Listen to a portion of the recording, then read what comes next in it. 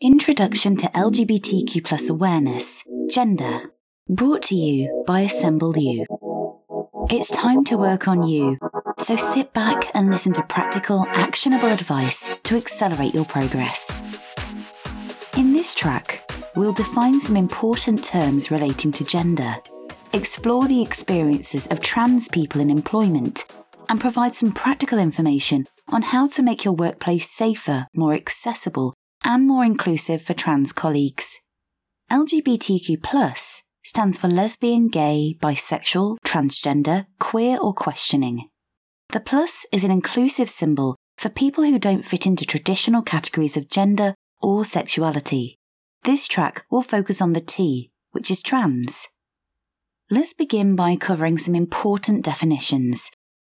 The following can all be found in Stonewall's glossary, which you'll find in the reading list. Gender identity is a person's innate sense of their own gender, whether male, female, or something else, which may or may not correspond to the sex assigned at birth. Gender expression is how a person chooses to outwardly express their gender within the context of societal expectations of gender. Cisgender, cis or non-trans, refers to a person whose gender identity is the same as the sex they were assigned at birth. Trans is an umbrella term to describe people whose gender is not the same as, or does not sit comfortably with, the sex they were assigned at birth. Gender is a social construct which has been created socially and culturally around assumptions and stereotypes based on sex differences. The Law Society states, gender pronouns such as he, him, his, or she, her, hers, are the way that we constantly refer to one another's gender identity. Everybody has pronouns and uses pronouns to speak about other people. A way to ensure you are not misgendering somebody, disrespecting their gender identity, or incorrectly assuming their gender is to ensure that you are using the correct pronouns. Some people use gender-neutral they-them pronouns. For example, Alex called me to tell me they have fixed the printer. There is no way to determine which pronouns somebody uses without them voluntarily communicating theirs, so remember not to assume. The same is true of assuming anybody's gender in any context. Somebody else's gender identity can never be up for debate and is never open to your own interpretations or analysis.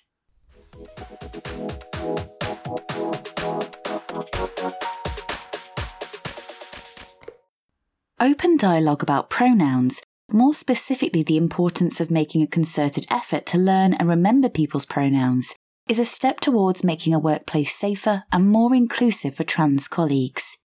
Not singling out somebody who is trans to share their pronouns is also a significant part of this.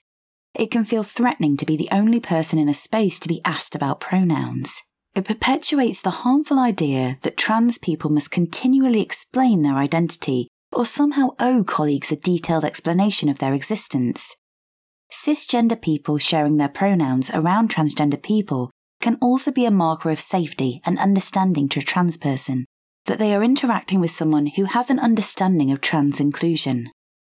In general, it's important not to interrogate someone or ask intrusive questions about their gender or transition. There may be things you are curious about or do not understand. However, it's not the responsibility of that person to educate you about their identity. Some transgender people don't mind answering polite questions in some circumstances, but always ensure you have their consent and do not ask invasive questions. Make sure you're using somebody's name and pronouns correctly. The act of dead naming somebody is using a birth name that they no longer use and do not wish to be associated with. It's a highly problematic practice for a number of reasons, including the fact that, as Forbes highlights, a transgender person's birth name may serve as a reminder of the abuse that they experienced before or even during transition. To not use somebody's name is to delegitimize their entire identity. It sends a clear message that you do not respect who they are. As the insightful Forbes article outlines, when you are discussing something that happened prior to a person's transition, you should still refer to the person by their chosen name and pronoun. This is the case even if they were not yet being referred to with their chosen name and pronoun at the time the event being discussed took place. Be mindful too of your capacity to out somebody who is trans. Outing is when you disclose an LGBTQ plus person's gender identity or sexual orientation without their consent. You may even unintentionally do this if you know somebody is trans, for example, but no one else in the team does, and they have not explicitly said that they are comfortable with other people knowing this. If you dead name someone, you are inadvertently outing them. It's not only an issue of privacy and respect, but can be very often a safety concern. In certain spaces, it can be dangerous for somebody to be out. Always get a transgender person's consent before discussing their gender identity with anyone who may not know.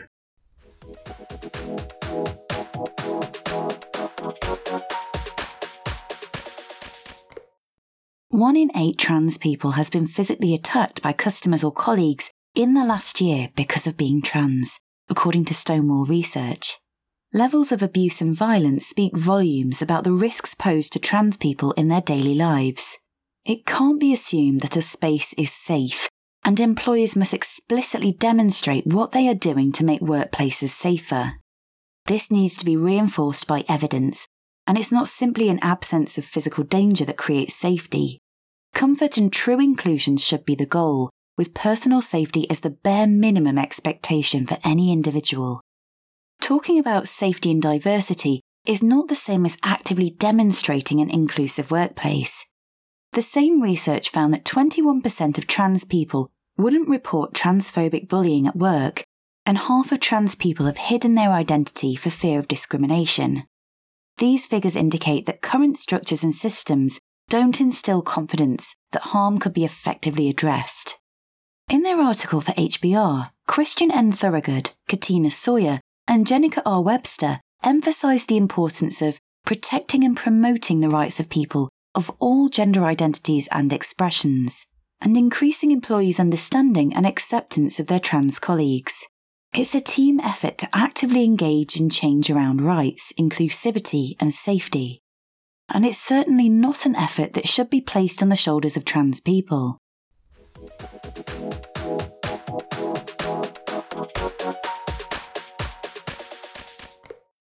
Like with any element of anyone's identity, be sensitive to a person's cues and willingness to talk about themselves.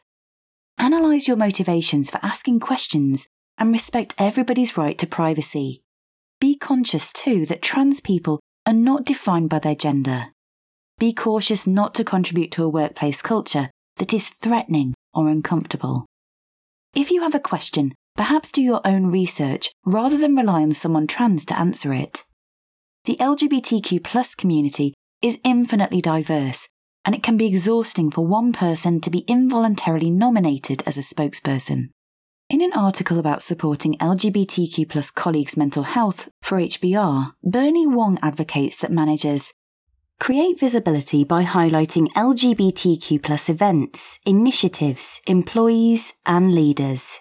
Demonstrate allyship by addressing and correcting non-inclusive language, policies, or practices, or even formalise allyship like Accenture did through their Global Ally programme of 120,000 plus members, or PGIM through their Mental Health Champions programme.